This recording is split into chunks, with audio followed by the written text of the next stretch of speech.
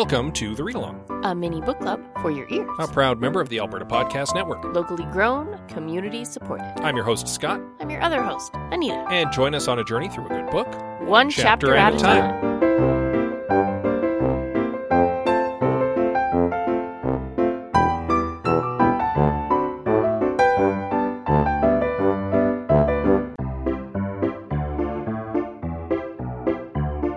This episode of The Read Along is brought to you by the Shared Mic.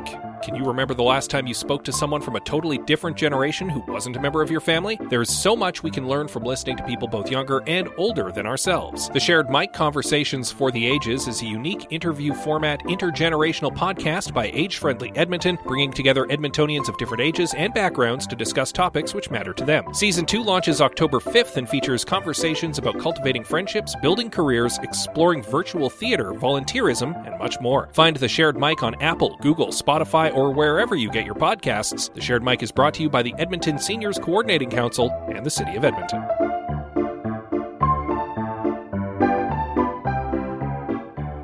Fall has fallen. As you listen to this episode, the vernal equinox will have come and gone, indicating the beginning of autumn, the greatest season.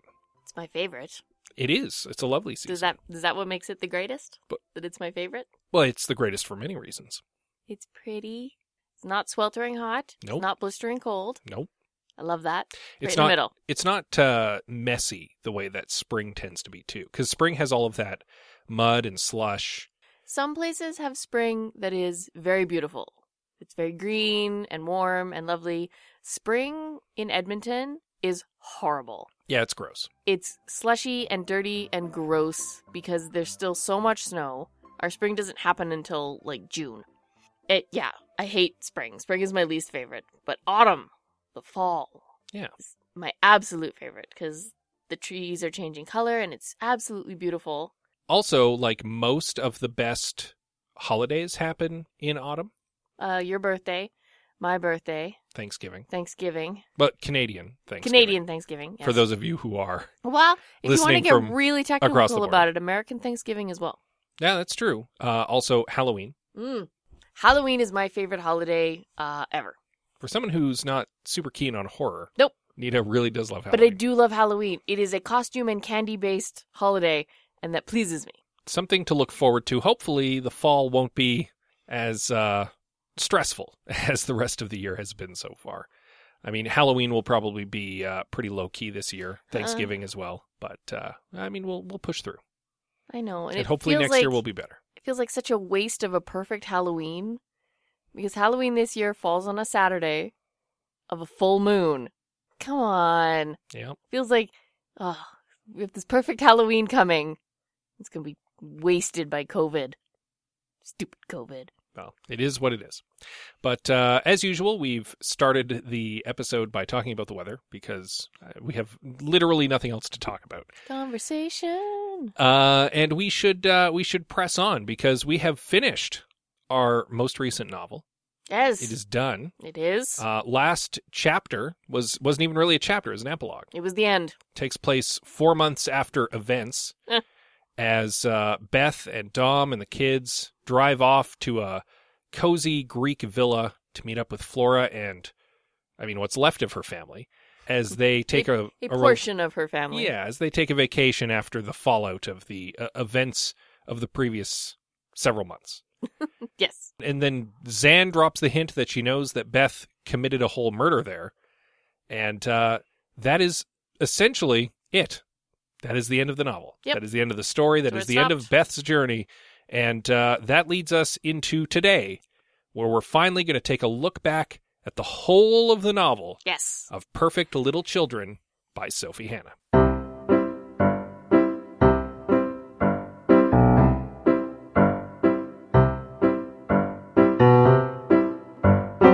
So this is where we get all pretentious and examine the work as a whole. Yeah, and I am going to start by saying that I think this novel was hurt by us reading it in pieces. I agree. We touched on this a little bit before, didn't we? Yeah, a little bit. It was something we were worried might be the case, and now that I've had a little bit of time to think on it, this novel unlike some of our previous novels, which were a delight to read chapter by chapter, to have an opportunity to kind of languish in what we had just read and think about it. This novel is much more of, I'm going to liken it to a popcorn movie. Okay. Like a summer blockbuster, the kind of movie that you go and see and it washes over you and it's delightful. But if you really dwelt on it, you'd be like, that didn't make sense at all. Wait a second. And this is not to say that this book doesn't make sense, but I feel like having dwelt on it chapter by chapter and having had the opportunity to think about it, it broke the pace of the book in a way that made me and possibly you, and hopefully maybe not our readers, not enjoy it as much as if we had just read it all in like 2 days. Yeah, I hit on this about 2/3 of the way through the book when the suspense was starting to build up, that this book was clearly not meant to be consumed the way we were consuming it. Yes. Right? It's meant to be read in larger chunks. I would argue... Or just all at once. Yeah, if you couldn't read this all at once, to read it in maximum 4 chunks. Yeah, if you were barreling through this, you'd probably enjoy it more because you don't have time to dwell on it. And I think that part of the thing that sells me on that kind of being the intended pace of the book as well is the fact that we're pointed straight at the villain right from get-go. Yeah. I was expecting this to be more like when we read The Word is Murder by Anthony Horowitz, which I'm not going to spoil here just in case you haven't read that one and would like to go back and listen to that read through. And I recommend it. It was quite good. It's a detective story. We languished on the chapters. We talked about clues, and it was okay to spend that time. And because it was a detective story, there were deliberate twists and turns along the way. And in this book, it really felt more like we were pointed straight at the bad guy right at first, and we were just on a trajectory to get there. And it was just a matter of piecing together what was going on along the way. Yeah, and doing it in so many pieces meant it was a very slow trajectory. Well, because we were reading it in little chunks. Yeah, and I think it lost a lot of its oomph because of that. Yeah, because we were both frustrated at times. Oh, so frustrated. Because it felt like we weren't getting anywhere. Mm-hmm. But that's because we were spending a week in between each chapter. If we had read this over a weekend, it probably wouldn't have felt so miserly with information. Right. Well, and pausing between each chapter to talk about it, as opposed to taking in big information, if you will. Yeah. And then, like, settling it all at the end.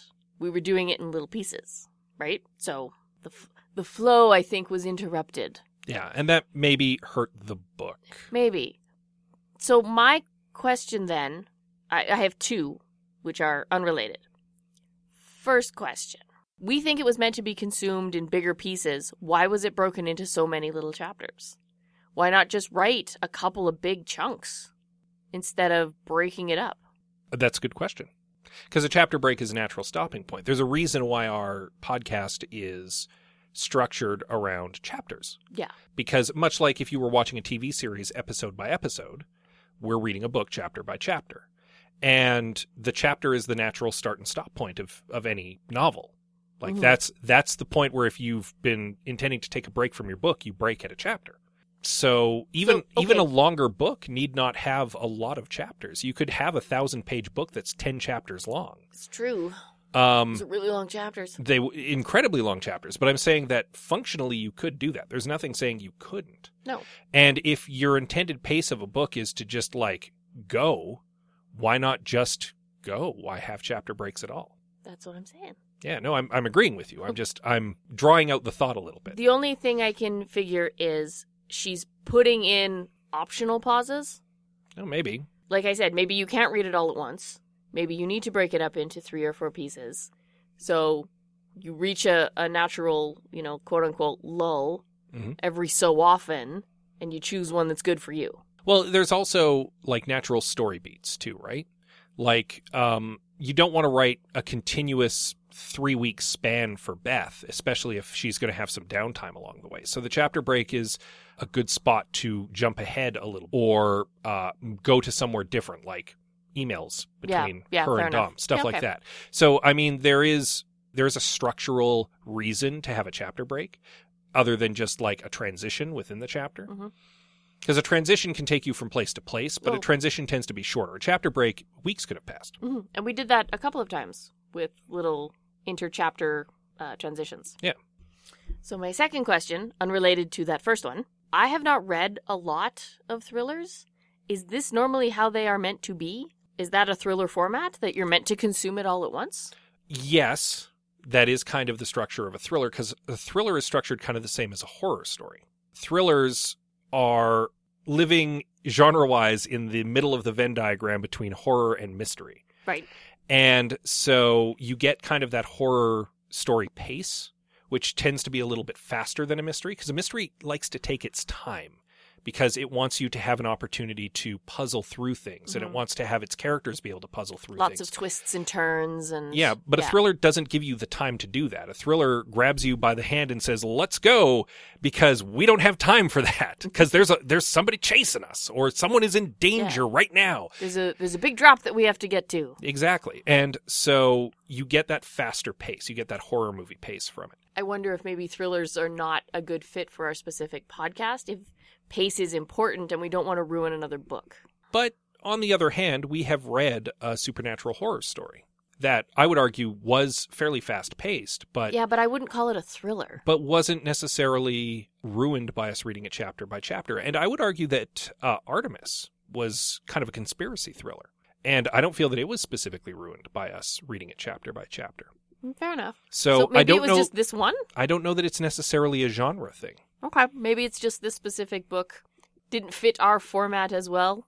Or, I mean, maybe we're trying to justify just not having liked it all that much. Maybe.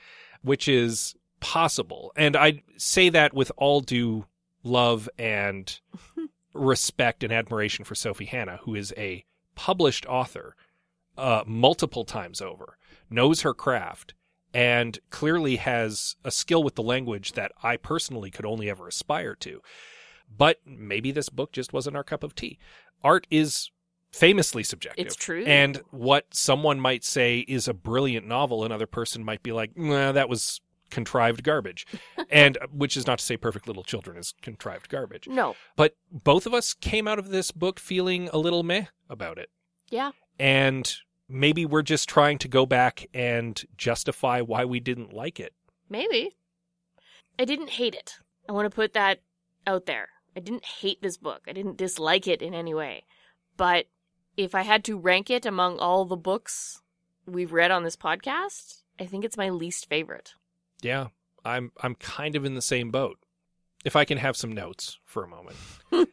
Not unlike my other podcast, I have some notes with Greg Beaver and Liam Creswick. In the Venn diagram that is the I Have Some Notes podcast and the Read Along podcast, where they overlap, is Scott. The thing that I think I would have liked in this book is if it had a little more ambiguity about the villain. And it's because we're pointed at Lewis practically from chapter 1. And I kept saying throughout the book, like, I don't know if it's actually Lewis. I'm a little suspicious of Flora. And it's not because I didn't want to believe Beth. It's because Beth kept being right all the time about everything. Mm-hmm. You felt it was too obvious. And I felt like Beth's biases and her feelings about Flora were maybe influencing her decision-making. And that's the reason why I kept expecting there to be like a third act twist that never materialized. And I'm not saying that, like, Sauron is the obvious villain at the beginning of Lord of the Rings, and he's the bad guy. Yeah, sometimes the bad guy is the bad guy. Sometimes the bad guy is the bad guy.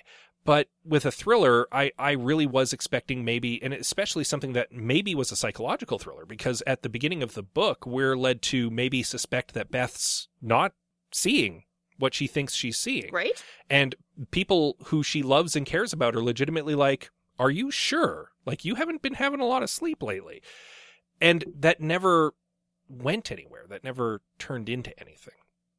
And I think that by making Lewis a more ambiguous villain, and maybe planting some hints that Flora's not on the up and up along the way, and then maybe at the climax, having Beth have to choose between two incompatible versions of what happened, Flora's version and Lewis's version, and her siding with Flora. Lewis may have been the villain, but in the end, in the epilogue, was he? And I'm not saying that it's a total downer ending, and Beth finds out that she was tricked by Flora. I'm just saying maybe you leave a lingering doubt with Beth and with us, the reader, could she have been wrong? I think that would have been more compelling. I think that would have been more thrilling to me. And it would have added some real danger and some real stakes to Beth, because all along the way, it always felt like the obvious and easy choice was made for Beth. And she, like, her family didn't suffer because of her obsession with this case. Her legal status didn't suffer because of her obsession with this case. Her business didn't suffer because of her obsession with this case. Her children's education didn't suffer from this, her obsession with this case. And in the end, she didn't suffer from her obsession with this case. Nothing bad happens to Beth at all during the course of this book, except that she's held at gunpoint briefly in one chapter. Yeah. Well, she's scared for a bit and then kills somebody. Yeah, and that felt too safe. That felt too safe all along the way. I feel like it would have been more interesting if in the end there were a more tangible consequence for her. Even if it is just the lingering doubt that maybe she killed an innocent man and helped a guilty woman. And again, that's not to say that means that Lewis should have been innocent. He's clearly a monster. I'm just saying that, to me, that would have made a more dangerous story. Yes. I agree with you to a point. Completely reasonable. I think it would have made a far more interesting and compelling story if Beth waffled back and forth, and if there was consequence, and if she had doubts, and then she leaned one way and then she leaned the other way. But I wouldn't want an ambiguous ending. You want everything to be wrapped up with a nice little bow. We talked about this before as well. The reason I'm so disappointed with this ending is that it left so many things hanging. And I wanted that satisfying wrap-up with all of the stringing along and frustration and, well, what does that mean? And we never had got any answers. And all of that frustration all the way through the book, I wanted it wrapped up. And to leave all of it unanswered or even more confusing than when we started would have felt extra dissatisfying to me. Fair enough. I wanted that neat little bow. You think that there maybe should have been more danger and more consequences for Beth, but that in the end it still turned out that Lewis was the villain and she was... Well, not even necessarily right. Lewis is the villain. I just wanted everything clear-cut and spelled out and wrapped up. Yeah. That's the big one for me. Wrap it all up. Give me a where are they now thing at the end. I mean, they kind of did. 4 months later, they are now in Greece. Yeah, but I still have questions. That's fair.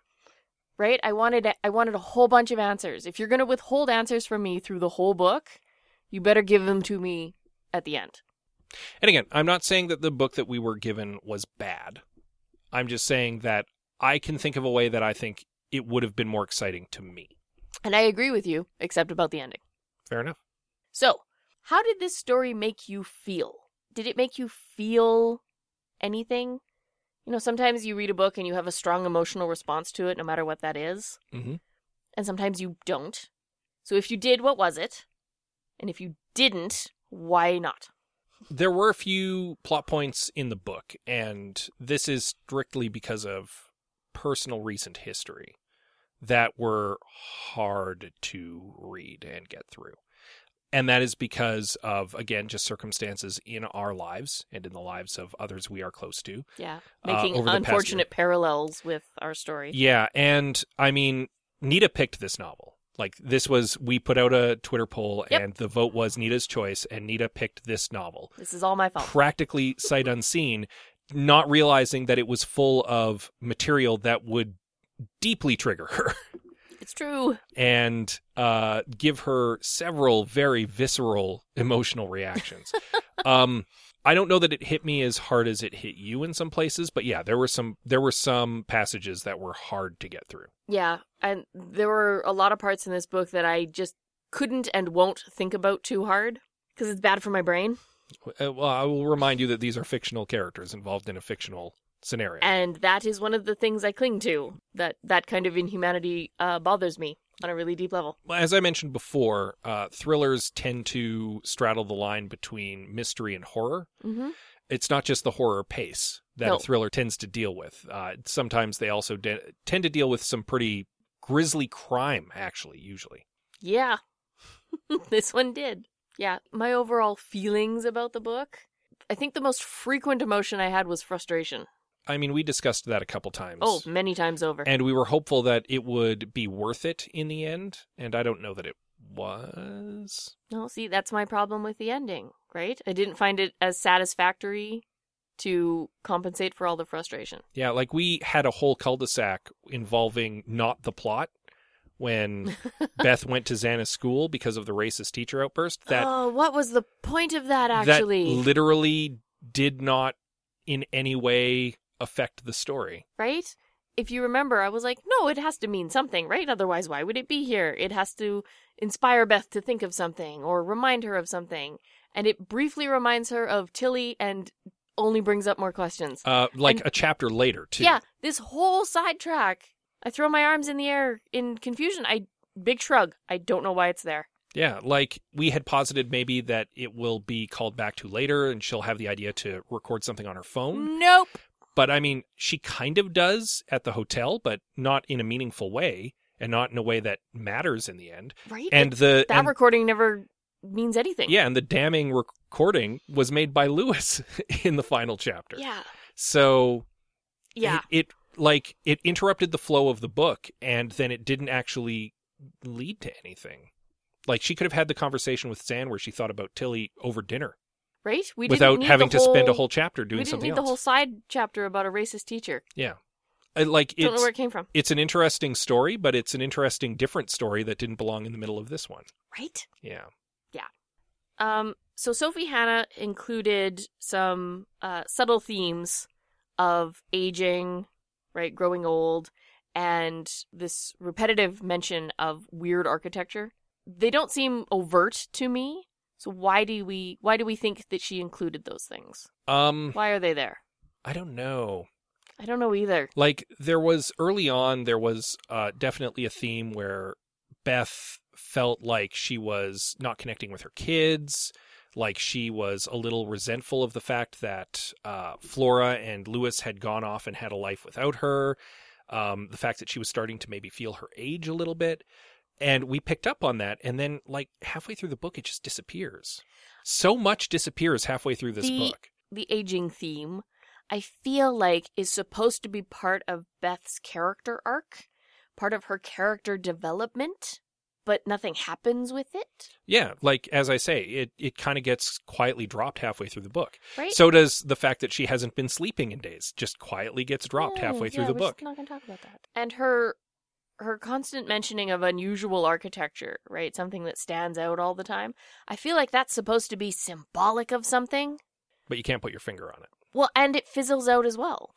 Well, especially because we picked up on the fact that Beth has this quirky house that has its own weird architecture, and she thinks it's charming. But every time she sees different weird architecture, she's always like, well, that's gaudy and ugly. Yeah. But then we get to the end of the book where they're supposed to be visiting this peaceful villa in Greece, and there's no mention of anything. Yeah. Like, if you're gonna ride the symbolism of that, the weird house where there's something wrong, the weird house where there's something wrong, the weird house where there's something wrong, and at the end you have this perfect little house where there's nothing wrong, right? To follow that through, but then it doesn't. It feels like she's just throwing in description as filler instead of having it mean something. I mean, there's a little bit of symbolism, if I dwell on it for a moment, because remember that our villain is obsessed with perfection. And Beth is finding kind of a weird beauty in all of these imperfect places where people live. And the places where Lewis tends to set up shop look perfect. Like that guest house in Florida, which is just like white on white on gray on white on gray. And it looks very clean and it looks very stylish. But it's like it's empty and soulless on the inside. Well, and she says it stands out. Yeah.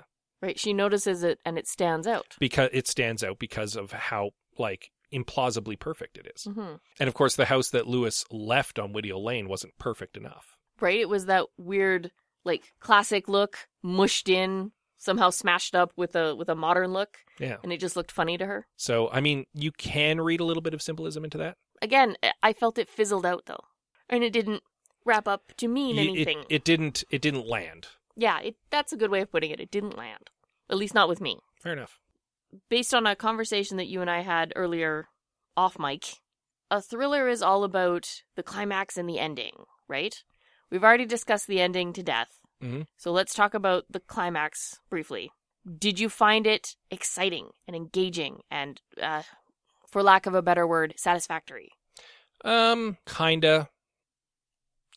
Okay, just kinda? Kinda. Like, we saw, and maybe this is just the terrible inevitability of the trajectory of the story. We knew Lewis was going to show up at that house. Oh, 100%. And we knew he had a gun before it was revealed to us. Plus, I didn't feel like Beth was actually in any danger. Like, does that make sense? Well, you didn't think Lewis was going to shoot her? No, I didn't. Because she's our main character and protagonist? No, there are different kinds of tension you can have in a story. Yes. There is the tension of, oh my God, will these characters survive? There is also the tension of, oh my God, how could these characters survive? Mm-hmm. Like, Indiana Jones is going to survive the death trap. The tension comes from, I don't know how he could possibly do it. James Bond is going to escape the slow death machine. You just don't know how. But in a horror movie, for example, you have the question of, oh my God, are any of these people going to survive the Texas Chainsaw Massacre? That's the tension in that. Right. I didn't feel any of that tension at all, either of them, in the climax, because I had no doubt that Beth was going to survive, and I could see how she was going to get out of it. And this goes back to your lack of consequences for Beth. So Flora... There's no danger for her. Flora drops the hint that Beth's family might not be safe, so Beth phones her family, and they're fine. Yeah, it's all good. Carry on. Beth is concerned that the younger Braid children might be put in danger by her investigation, but, the Caters have a change of heart and whisk them to safety. Yeah, they're fine. They're fine. Yeah. This plays into that. You're absolutely right. There was no point in that finale where I felt like Beth was in any actual danger, nor was I feeling the tension of, how is she going to get out of this predicament? Because I knew exactly how she was going to get out of that predicament. Lewis was going to overtalk himself. Flora was going to snap. He was going to lose the gun, and Beth was going to end up with the gun. I didn't necessarily know that she was going to shoot him, but I knew that that's how it was going to play out. Yeah. The moment that chapter started, I knew Beth was going to end that chapter with the gun in her hand. I agree with you. It did feel kind of telegraphed. A little bit. Almost cliche. Do you think this story would have been made better, or even possible, if we weren't inside Beth's head? If you're going to tell a story that's kind of a psychological thriller, you kind of need to be from someone's perspective, right? Because you need to be following their psychology. I feel like this book started psychological and ended kind of not. And so, like, being in Beth's head and seeing her piece things together, I think was important. And I don't know that structurally this book would have worked at all if we weren't from her perspective. Mm-hmm. No, I agree with you there. If you're not going to be inside Beth's head telling this story, the story doesn't work. It does, but you really, really, really have to change how you tell it. And that, I think, might ruin that thriller trajectory that we were on. That's all my questions. Okay. It's time to play the game. Cast that movie! Yeah! All right, so we broke it down to 5 key characters that we felt should be cast. Yes. Which is not to say that poor Ben is not deserving of being cast, but he's such a side character. It's such a bit part. Yeah. So we have decided to cast Beth, Flora, Lewis, Dom, and Zan. Yes. If you want to play along, of course, you can send us your casting picks on Twitter or Facebook, or wherever. We'd love to hear who you think will fit these roles. I'm always interested in a fantasy cast that someone's put together for a show. Where are we starting and who's going first? It doesn't bother me who goes first, but I think we should start with our lead, Beth. That seems reasonable. Let's have you start. Who do you think should play Beth? So I had a heck of a time casting this movie because I'm not nearly as familiar with British actors. Oh, good. We both went with an all-British cast. Yes, mostly British. Oh, I went with all British. Did you? Okay. Yes. But I'm interested to hear who you found. So, to my embarrassment, my first casting choice is not British. So, if she can pull off the accent, fingers crossed, Mary Elizabeth Winstead. Do you know who I am? Who you may know as Ramona Flowers. Yeah, well, I mean, she's been in a lot of stuff. She's been in a lot of other things, but that's where I knew her first, was Ramona Flowers from Scott Pilgrim. I can vouch that she can do thriller. because 10 Cloverfield Lane is a very good movie, Yep. which she is also in and is the lead in.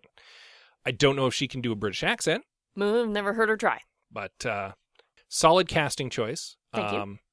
Not who I went with. I went with someone a little different. That's all right. Also, I think Mary Elizabeth Winstead is a little young to play Beth, because Beth is in her mid to late 40s. Yeah. And I cast an all-age appropriate cast. I went for people in their late 30s, early 40s, Fair enough. instead of mid to late 40s. My casting pick for Beth is actor Sally Hawkins. I think there's more to him than meets the eye. I don't know Sally Hawkins off the top of my head. You, Anita, would know her well as Mrs. Brown from Paddington. Oh, Mrs. Brown. Yes. Okay. Now, for those of you who only know her from Paddington, like Anita, That's not true. I also know her from Godzilla, that's true. where I called her Mrs. Brown. Yeah. She is actually an incredibly talented and gifted actor, decorated actor, and has been in a lot of different movies in a lot of different genres. She is roughly in the same age range as Beth, because she's in her mid-40s. All right.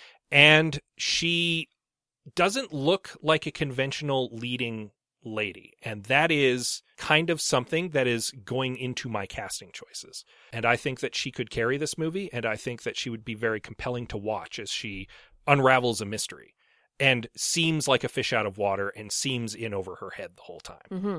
Okay. Yeah. All right. All right. I think we have two solid choices. Sure. Yeah.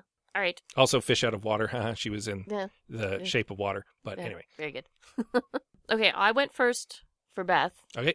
You go first now. All right. I will go next and tell you my pick for Flora. Very good. My Flora has to be a counterpoint to Beth, Okay. obviously. Yes. And she has to be Lewis's quote-unquote type, which has to be someone who is gorgeous. So I have chosen mid-40s actor Kate Winslet to play Kate Flora. Winslet. That is another way you win an Oscar. Very good. Yeah. I approve. Kate Winslet can handle a hefty dramatic role. Yep. She is a very beautiful lady. Yes. She is age appropriate. And I think she makes for an interesting counterpoint to Beth, being played by Sally Hawkins in this case. And again, all of my casting choices play into a very specific picture that I have in my mind. So, Okay. So bear with me as we get there. My criteria for Flora were similar but not exactly the same as yours. Okay.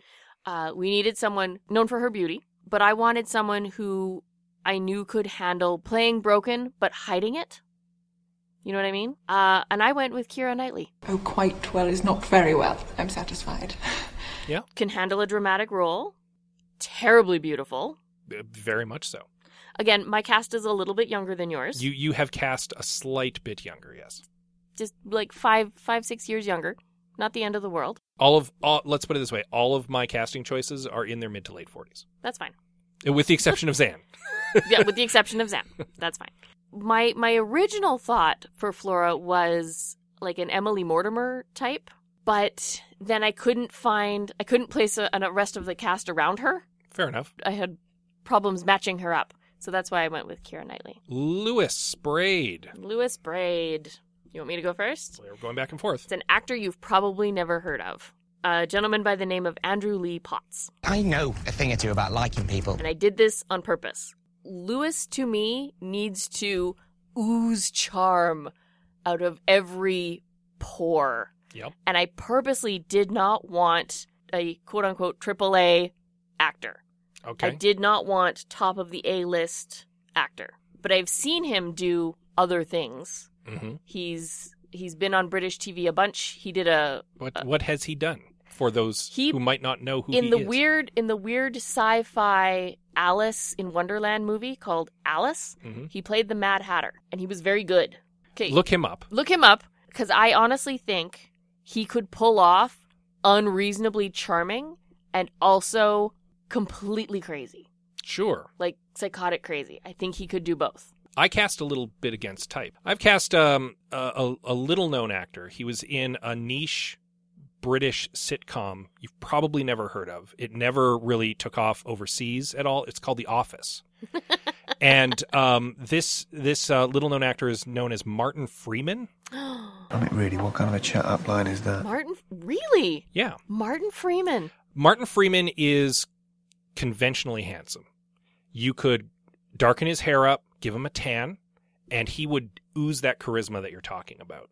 And at the same time, I could see him playing dead creepy in that climactic scene. And I can also see him sitting across from Beth at his desk, feet up on the desk, saying, I'm sad for you right now. And I think it's a little bit against type, because It's Martin Freeman absolutely against type. tends to be cast as like a bit of a goofball. Arthur Dent. Bilbo Baggins. Yeah. So casting him as monstrous Lewis Braid, who seems so affable and charming and gregarious and friendly, but is actually doing a monstrous thing, I think that would throw people in an interesting way. Mm-hmm. And I can see him paired up with Kate Winslet. Fun fact, they are the exact same height. Oh, that's interesting. Yeah. It's a fascinating choice. I don't know if I could get over Dr. Watson / Bilbo Baggins / Arthur Dent being so terrible. It might break me. He's done some more dramatic stuff, and he's been in at least one horror movie. So, I mean, I think he can do it. I'm not talking about Shaun of the Dead. You were going to say that it was Shaun of the Dead. It was not. He had like 8 seconds of screen time in Shaun of the Dead. Yeah. But he's done other stuff, and I think that he could absolutely do this. And I think it would be an interesting casting choice. Very unexpected. I did not see that coming. Good job. Let's put it this way. My second choice for Lewis Braid was, no joke, Jude Law.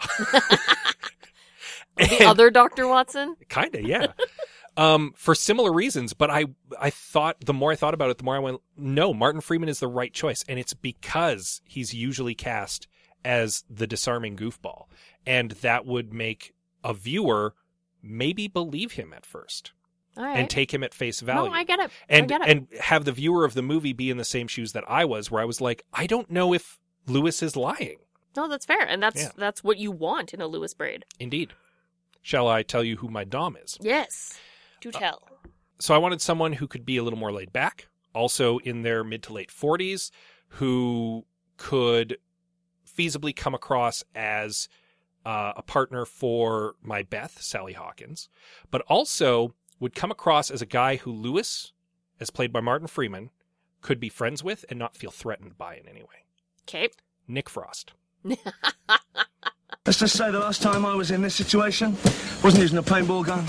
From Shaun of the Dead, interesting. Okay, first of all, you can't cast Nick Frost anywhere without casting Simon Pegg somewhere. Well, Simon Pegg can be Officer Paul Pollard. I love it. There you go. So he's in the movie, and now we're directed by Edgar Wright, obviously. But the point is, I can get behind this movie. Nick Frost, I think, like he's heavy set. He's very affable.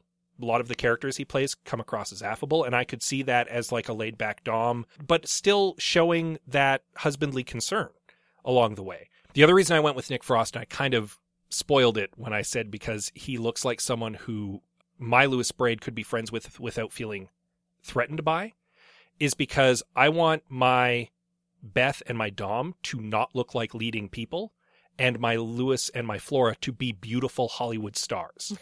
Because I get it. fits the book. That's kind of what my thinking was as the more I was thinking about my casting. Okay. No, you put together a pretty solid cast so far. Who is your Dom? I came at Dom from a slightly different angle than you did. I cast Dom to match my Beth. Which, to be fair, I kind of did too. Mm-hmm. And to be the not the non-threatening friend to Lewis Braid, but the, hey, this guy's worthy enough to hang with me. Well, there's that, but Lewis also wants to feel better than... One of the reasons he kept Beth and Dom around was so that he could look at their life and be like, yeah, I've got it good. I wanted someone who could play chill but serious, because that's what Dom does. Yep. Right? Dom is super laid back unless it matters, and then he turns on the serious mode. Yeah. And I've cast Jamie Bamber. He's a true entertainer, and he's a fantastic actor. And yeah, you know him as Apollo from the remake of Battlestar Galactica. Okay. Because I think he could do it. All right, that is all. Apparently, that is all. I've already explained it, and I ended with a name. I'm worried that I've put way more thought into this than you, as I often do. You just have a lot more explaining than I do. That's all. Fair enough. And so that leaves us off with Zan. Yeah. Who did you cast as Zan? Maisie Williams. Okay. Arya Stark. You know her as Arya Stark. I'm familiar with her. Yeah. She's She's aged out of being a teenager, though. A at this little juncture. bit. A little bit. But she can definitely play young. Mhm. I had considered casting a 20-something as well, but then I went out of my way to find a British actor who was age appropriate to play Zan. All right. And so I've cast Raffi Cassidy. She was on my short list. There you go. Dark hair, so meshes with Sally Hawkins and Nick Frost. Yep. Yeah. A talented young British actor. Yes. So, and I wanted to give a talented young British actor the role. You wanted to give someone a break? Yeah, well, Yeah. I mean, not that Raffi Cassidy needs a break. No, but- I know, but Yeah. Another break, I guess. The right thing to say. So there we go, casting that movie. Yeah. Yeah. Yeah, you put an awful lot of thought into matching up your cast. Well done. Well, I wanted them to mesh, and the more I was looking at it, the more I realized that I had a vision in my mind for how Beth should look and how she should look standing next to Lewis and Flora. She should look like she does not belong. If That's that makes fair. sense. You put more thought into matching up your cast as a whole, whereas I was focused on individual roles. Yeah. And then sort of lining them up a little bit. All right. And with that, we have finished our 7th novel, Woo. which now means that we are moving into our next novel. I'm so impressed with us. Now, previously, we would put out a poll.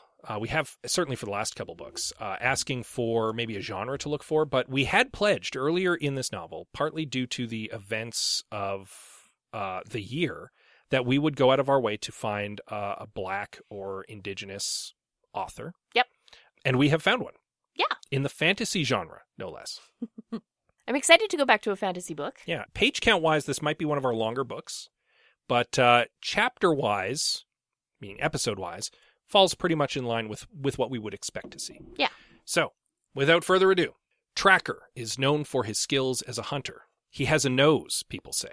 Hired to find a mysterious boy who disappeared, Tracker breaks his own rule of always working alone when he finds himself part of a group assembled to search for the boy. The band is a hodgepodge full of unusual characters, including a shape-shifting man-animal known as the Leopard. As Tracker follows the boy's scent, he and the band are set upon by creatures intent on destroying them. As he fights for survival, Tracker starts to wonder, who really is this boy? Why has he been missing for so long? And perhaps most important, who is telling the truth and who is lying? Drawing from African history and mythology and his own rich imagination, Marlon James has written a saga of breathtaking adventure, defying categorization and full of unforgettable characters.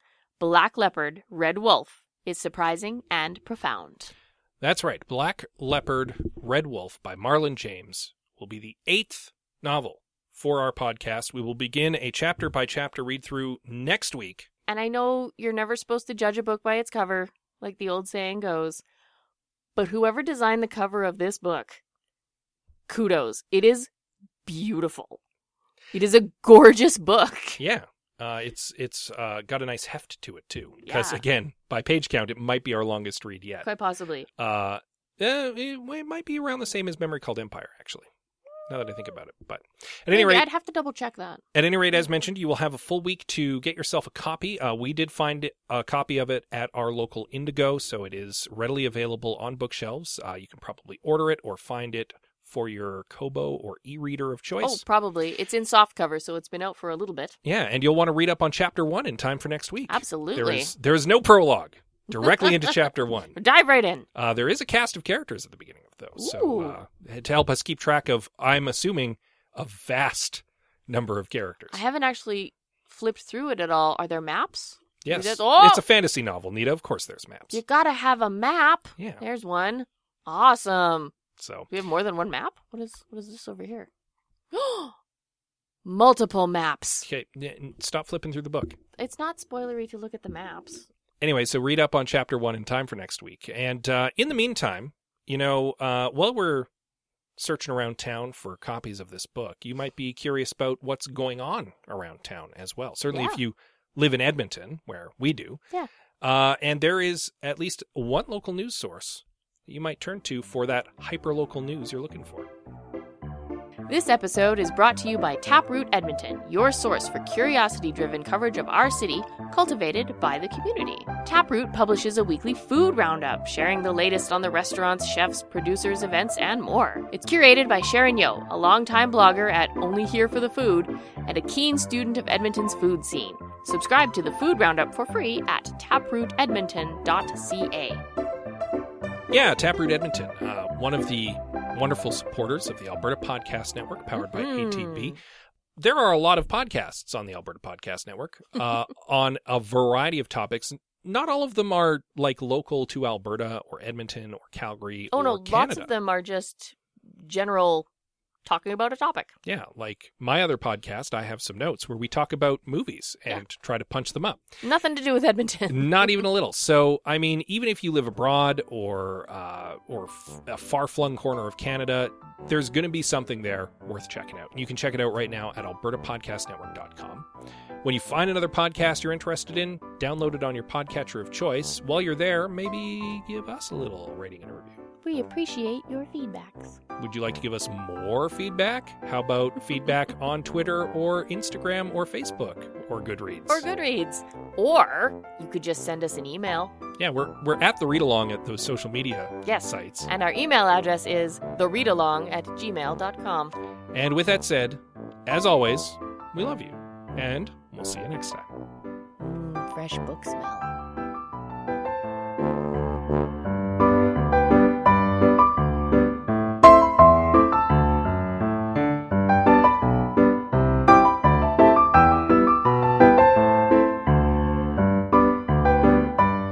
Thank you for joining us on The Read Along with your hosts, Anita and Scott Bourgeois. A proud member of the Alberta Podcast Network, all Read Along music is by Kevin MacLeod at Incompetech.com. Cover art is by Aaron Beaver. Be sure to join us on Twitter, Instagram, and Facebook at The Read Along, and check out our group on Goodreads.com.